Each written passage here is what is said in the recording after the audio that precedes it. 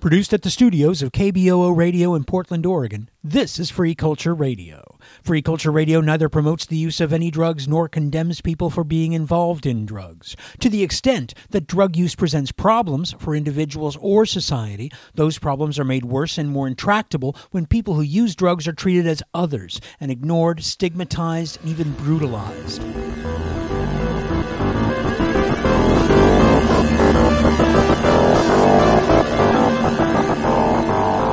The war being waged by the Putin regime against the people of Ukraine continues to rage on.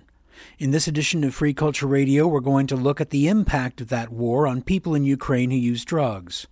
Some may be in recovery. Some may be in treatment. Some may still be using illegally. What they have in common with each other, and with you and I, dear listener, is that they're people. Human beings with intrinsic rights and dignity, some still in Ukraine, some now refugees scattered to the world. They're not the first to suffer the cruelty of war. Sadly, they will not be the last. What's important, what matters most, is how we respond. The European Monitoring Centre on Drugs and Drug Addiction, the EU's drugs monitoring agency, recently held a webinar on this entitled Displaced People and EU Preparedness and Response, Lessons from Ukraine. On this edition of Free Culture Radio, we're going to hear from a couple of the experts. First, here's Konstantin Domshev, MD, MPH, Scientific Director at the Ukrainian Institute on Public Health Policy.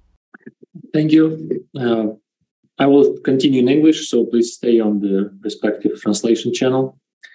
I would like to start with thanking you for this opportunity to speak at this webinar and share our experience and our stories. I think it's important that global community, medical and not only medical, continue to receive accurate information about what's happening and what efforts we are undertaking to overcome this crisis.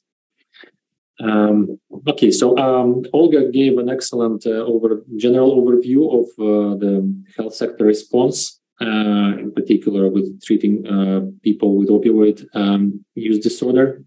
I will, probably give a few more details from the data that we collected during this year. My institute, together with the Public Health Center of the Ministry of Health of Ukraine, we've conducted several surveys actually this year. One of them was done among people who inject drugs who are not in treatment, and another one among patients of opioid substitution treatment program. And we wanted to assess, of course, the impact of war on aspects related to drug use and to treatment, first of all. So I will share some of that, and then a few more experiences and lessons learned from our efforts in OST program in general. We've done a review of these experiences and have prepared the publication, which is now in submission. Hopefully, it will come out soon. So now to some of the results that we've obtained. First of all, about drug use. Interestingly, we did not see major changes. We did ask about the level of drug use before the war and then currently, and were able to compare. So among people who inject drugs, there was a slight increase in almost all substances, and overall it was few percent more in the recent drug use in almost all substances, and in groups like opioids and stimulants, and both of them. In OST patients, it was vice versa. There was a reduction in substance use. It's hard to, we do not yet understand the reasons, but that this is what we got with drug use. We also asked about their general sort of subjective experience with accessing drugs and their opinion about quality and availability of drugs. It was similar to what we have done, during the COVID epidemic to assess the changes during that time. About half of people who inject drugs noted that access to their usual drugs became more complicated in the initial phase of the war. But then it was mostly restored. So at the time of the survey, the access to the drugs was pretty similar to how it was before. And again, this was similar to the situation that we had during the COVID. In the initial lockdown period, we had reduction in access or decreased access, and then it was restored. Same thing here. There was an increase in prices for most of the drugs, but I think it correlates with general sort of inflation in Ukraine and prices increasing. But it was not too dramatic, I would say. It was like 20 to 50%. Also, there was an important question about the access to harm reduction programs. We asked how easy it was to access, and again in the initial phase of the war there was became more complicated. About 30% of people who inject drugs noted that, but then within a few months again the programs adapted and all coverage and services were restored in the areas that we surveyed. So this speaks to the incredible, commitment and dedication of harm reduction programs, and I think, this is really, positive example. Now, going back to the opioid agonist treatment, again, Olga have said the most important things. I will highlight several of them. Of course, during the first weeks and months of the war, there was an incredible stress, and due to various factors, intensive fighting, occupation of several regions, destruction of infrastructure, and of course, many people had to move, and not only from the battlefield regions, but also from other regions, because we had constant shelling and rockets, missile strikes all over the country. So there was sort of countrywide migration and disruption of all the logistical chains, and this has of course brought very very significant challenges to the treatment program. Not only OST, but any treatment programs that require chronic treatment. And there were incredible efforts, first led by the Public Health Center, to restore the medication supply, and I cannot stress how dedicated they were, and how the commitment was really impressive, and they managed to they sort of managed it on a daily basis, and the supply of the medication was done basically manually from one facility to another, because the main warehouse where the medications were located, it's just north of Kyiv, and it was really like a battlefield at that time, and it was not possible to access it. And before the Russian forces withdrew from Kyiv, we really had to manage the remaining stock of medication that was left in pharmacies and in facilities. So, and the Public Health Center was doing it basically manually, but it helped us to maintain the services and maintain treatment. And really, only a few there was some reduction in the number of patients, but it was mostly from the sites that were closed due to real fighting and destruction of facilities in the eastern regions. And but then quickly the programs resumed operation, and we were enrolling new patients pretty quickly. So overall now we have plus 5,000 patients, which is really impressive, I think. And once the medication supply was restored, there was really significant scale up. From our survey, we learned that some sites did have to reduce the doses of medications because, when during this uncertainty period, they were not sure when the next supply would come, and just to extend the remaining stock, they had to reduce the doses. And about 20% of patients in our survey reported that. But we think that, it was a relatively minor. It's not. It was, we had to do it. It probably caused some discomfort in some patients, but overall, I think it helped a lot, to ensure that there will be no complete interruption.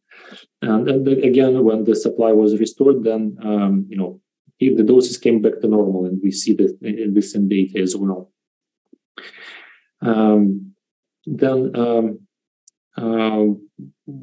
We also did a survey of providers, and they confirmed this, that they had to reduce the doses to some patients, at some sites, but then, now it came back to normal.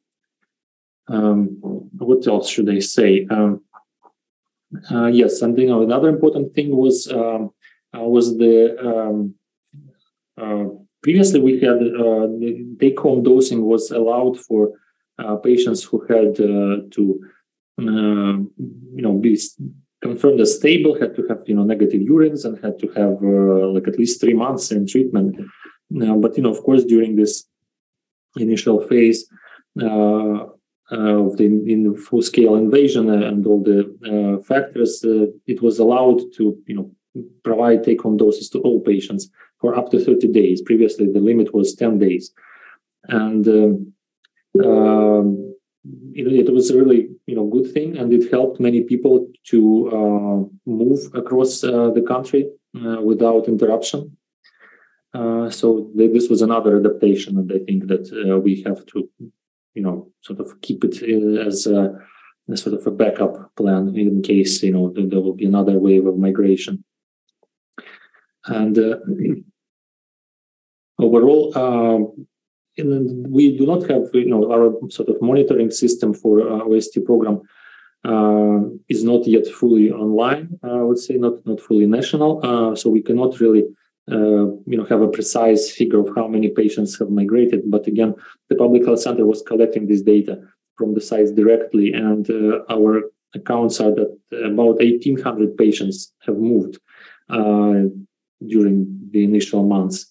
Some of them have come back, some of them remain in the western regions. This is the number for the internally displaced people, and a certain number was went abroad, but it was, and Olga said that there were about 100 or something patients that we sort of managed to confirm that they were abroad, but probably there are many more than that. And they always have to remember that these are mostly women, because men are not allowed to leave the country. So probably now that there could be more. We will do another study to assess the effects of migration and how it affected treatment interruption, and whether it was. Of course, there were some interruptions, and then in the survey, we about 5% of our respondents said that they had interruption of OST treatment. But for HIV treatment, those who were receiving HIV treatment, about 10% said that they had interruption. So, there could be clinical consequences to that. But again, and sort of to summarize, I think due to the incredible commitment and resilience of our healthcare workers and also our public health professionals, I think we managed to sort of mitigate the biggest risks, and the majority of patients continued treatment, and harm reduction services also were remained in place. There are many more stories that we could tell, including from Kherson region, which was occupied. But there were about 9 sites there, and I think 7 or 8 of them were continuing treatment during occupation, which was really risky for their lives, because OST is banned in Russia, but they were sort of not doing this anyway. using the remaining medications. And there was even one at one point, may not have been Kherson, but there was an instance when we were able to ship medications to an occupied territory through all the checkpoints, and it was risky. So yes, the commitment was incredible, and I really want to thank all the healthcare workers and public health professionals for that. And also, I would like to thank all the international community, because all the support we're receiving from our friends from all over the world is also very important to us, and really help us to continue our struggle and our fight for freedom. So thank you all. That was Dr. Konstantin Domshev, Scientific Director at the Ukrainian Institute on Public Health Policy. He spoke December 14th at an event sponsored by the European Monitoring Center on Drugs and Drug Addiction entitled Displaced People and EU Preparedness and Response, Lessons from Ukraine. We'll hear more in a moment. You're listening to Free Culture Radio. I'm your host, Doug McVeigh.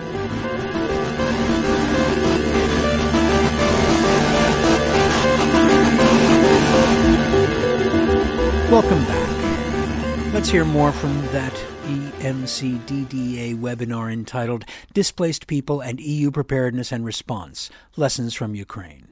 Gana Dovbak is the Executive Director of the Eurasian Harm Reduction Association. EHRA is based in Lithuania and unites 335 organizations and activists from 29 countries of Central, Eastern Europe, and Central Asia for a progressive human rights-based drug policy, sustainable funding advocacy, and the quality of harm reduction services responding to needs of people who use drugs. Thank you very much for this opportunity, and I will speak English, but would want to speak Ukrainian. And I need to say that for the networks like ours, uniting harm reductionists all over the Eastern Europe, Central Asia, that's become the real mobilizing factor, the war in Ukraine and this genocide which is happening. And first of all, we were mobilized to help Ukrainians who are fleeing from the war. And even though officially it's lower numbers, but in reality, people who were looking for not only OST, but harm reduction services, naloxone in all countries, first of all in European countries, including first of all, Moldova, Poland, Czechia, and all neighboring countries, and then Lithuania, Latvia, Estonia, and then again Central Asia and Caucasus countries who were not so governmentally this people's initiative and helping absolutely unprecedented help from the volunteers and services and drug treatment services and HIV treatment services, medical care facilities were shown all around the Europe and actually, what we did and what we helped, it's to connect the community of people using drugs who are fleeing from the country, to connect social workers who are still in contact with people who are fleeing, with those who could support. So there were several databases and information sources to show what is happening, where to get support.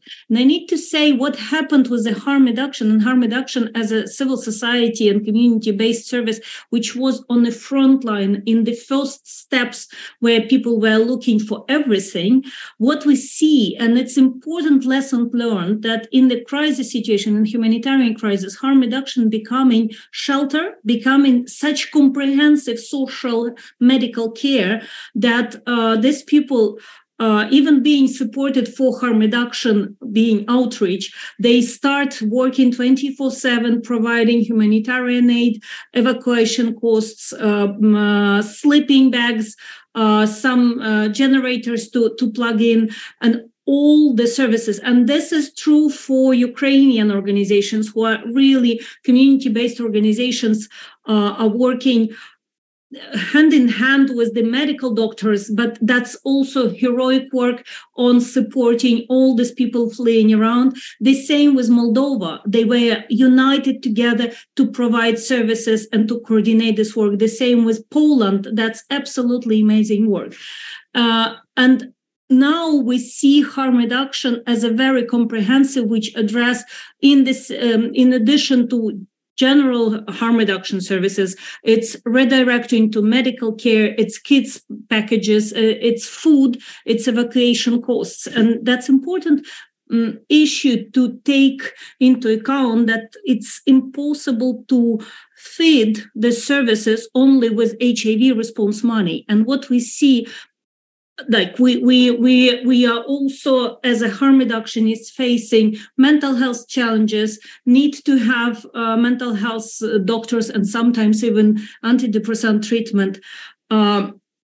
We need to address gender-based violence and violence against girls and women, and again, sexual reproductive health. It's so connected in one life, in one crisis, and it's impossible to support only with the HIV response. That's important to understand for all of us, and especially for European countries who are facing, we all in economic crisis, we're all in humanitarian crisis, but in the same time, funding for harm reduction and sustainability of harm reduction in OST, and how low threshold to OST services, to access OST services, what the Ukrainians who came in countries became catalysts of very problematic situation in Southeast Europe, where we have no harm reduction left, or very few countries have real harm reduction services. With OST services, the very high level thresholds to access for local people, but for migrants and for Ukrainians who are coming, like we were reporting everybody not coming to Hungary, because it's impossible to get, or you need to try to make the appointment with the addiction doctors 2 weeks before. How big barrier for the services we exist in the majority of Europe, and what is important also for us responding this crisis, that's that we all united, and that's important, very important moment when HIV response, addiction services, medical care, and government are committed really to respond. And they were shown absolutely extremely flexibility of services. And we are thankful to all countries who were ready to change their systems to accommodate all these people and to help them. But in the same time, thinking strategically about lessons, what we have now, it's not only addressing this humanitarian crisis, which we will face in nearest years. And I'm very happy that Olga addressed this rebuilding or revitalizing the medical system issue. But I'm absolutely impressed.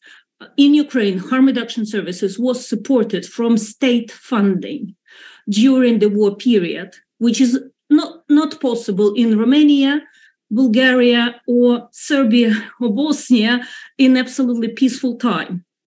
So that's impressed me the most in this situation. And in Ukraine, they are speaking about the opening opioid substitution treatment sites in recently deoccupied territories, in weeks after the territories were deoccupied. So it's absolutely example of heroism and coping with challenges. But what is important for us all to understand, that European region, broader meaning, including Central Asia and Caucasus, will not be the same. And we are facing crisis with the values and war with the values. It's not just genocide against the Ukrainian people, which is happening. It's also the war for the values of human rights and values for the drug policy, which is built, and services for people using drugs, which is built on the human rights values.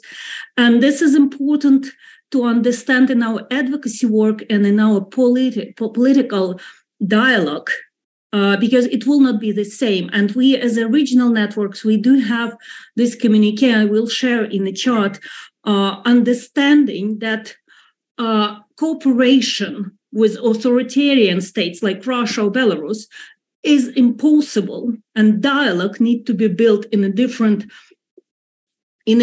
way, and only after the winning of Ukraine and after they will respect the human rights values. Thank you. That was Gana Dovbak, the Executive Director of the Eurasian Harm Reduction Association. Now let's hear from Jane Montanet, EMCDDA Head of Unit Public Health, with closing remarks. I'm hearing so much about the massive challenges, but also the commitment and the strong mobilization from health services. Admirable, and they're both within the Ukraine. Linked in part, I heard there were supply issues at the start of the invasion, that often services were restored within the country. Also, I'm hearing about strong mobilization amongst externals, amongst international civil society organizations, NGOs, and the importance of networks and networking. I'm getting the message that the numbers currently needing particularly treatment services in neighbouring countries, the numbers are pretty low. I'm hearing there's an expanded role for harm reduction that's emerged during this crisis, and that we definitely need to stay vigilant. And I'm also that the numbers and the needs around infectious diseases are emerging and possibly higher than for the substitution treatment right now.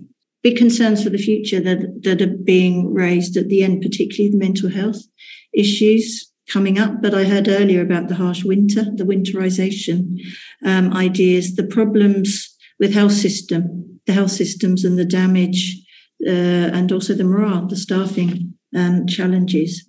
Importantly, I think we've mentioned a few things that this crisis has shone a light on as well, which includes poorly funded and low accessibility of services already in some of the neighbouring countries, are now kind of highlighted a little bit more than they were. But also lessons, just that last point I take away, the lessons learned for other groups of migrants, that perhaps we're learning some better skills in terms of preparedness and how we might offer services to different groups. That was Jane Montanet, EMCDDA, Head of Unit Public Health. She spoke on December 14th at an event sponsored by the European Monitoring Centre on Drugs and Drug Addiction entitled Displaced People and EU Preparedness and Response, Lessons from Ukraine. And for now, that's it. Thank you for joining us. You've been listening to Free Culture Radio. I've been your host, Doug McVeigh. A big thank you to everyone out there fighting for civil rights, human rights, and social justice. And thanks especially to you, dear listener, for your support. You make it all worth it. Free Culture Radio is a volunteer production for community radio, syndicated via the Pacifica Foundation Radio Network's AudioPort service. Theme music for Free Culture Radio is composed and performed by Tom Nickel and Four Dimensional Nightmare, and is used with permission of the artist.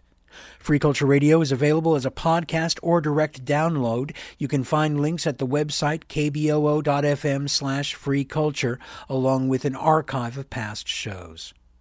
We'll be back in a month to continue our examination of drugs, drug cultures, and the influence of drugs on society. Thanks again for listening. This is Doug McVeigh saying so long. So long!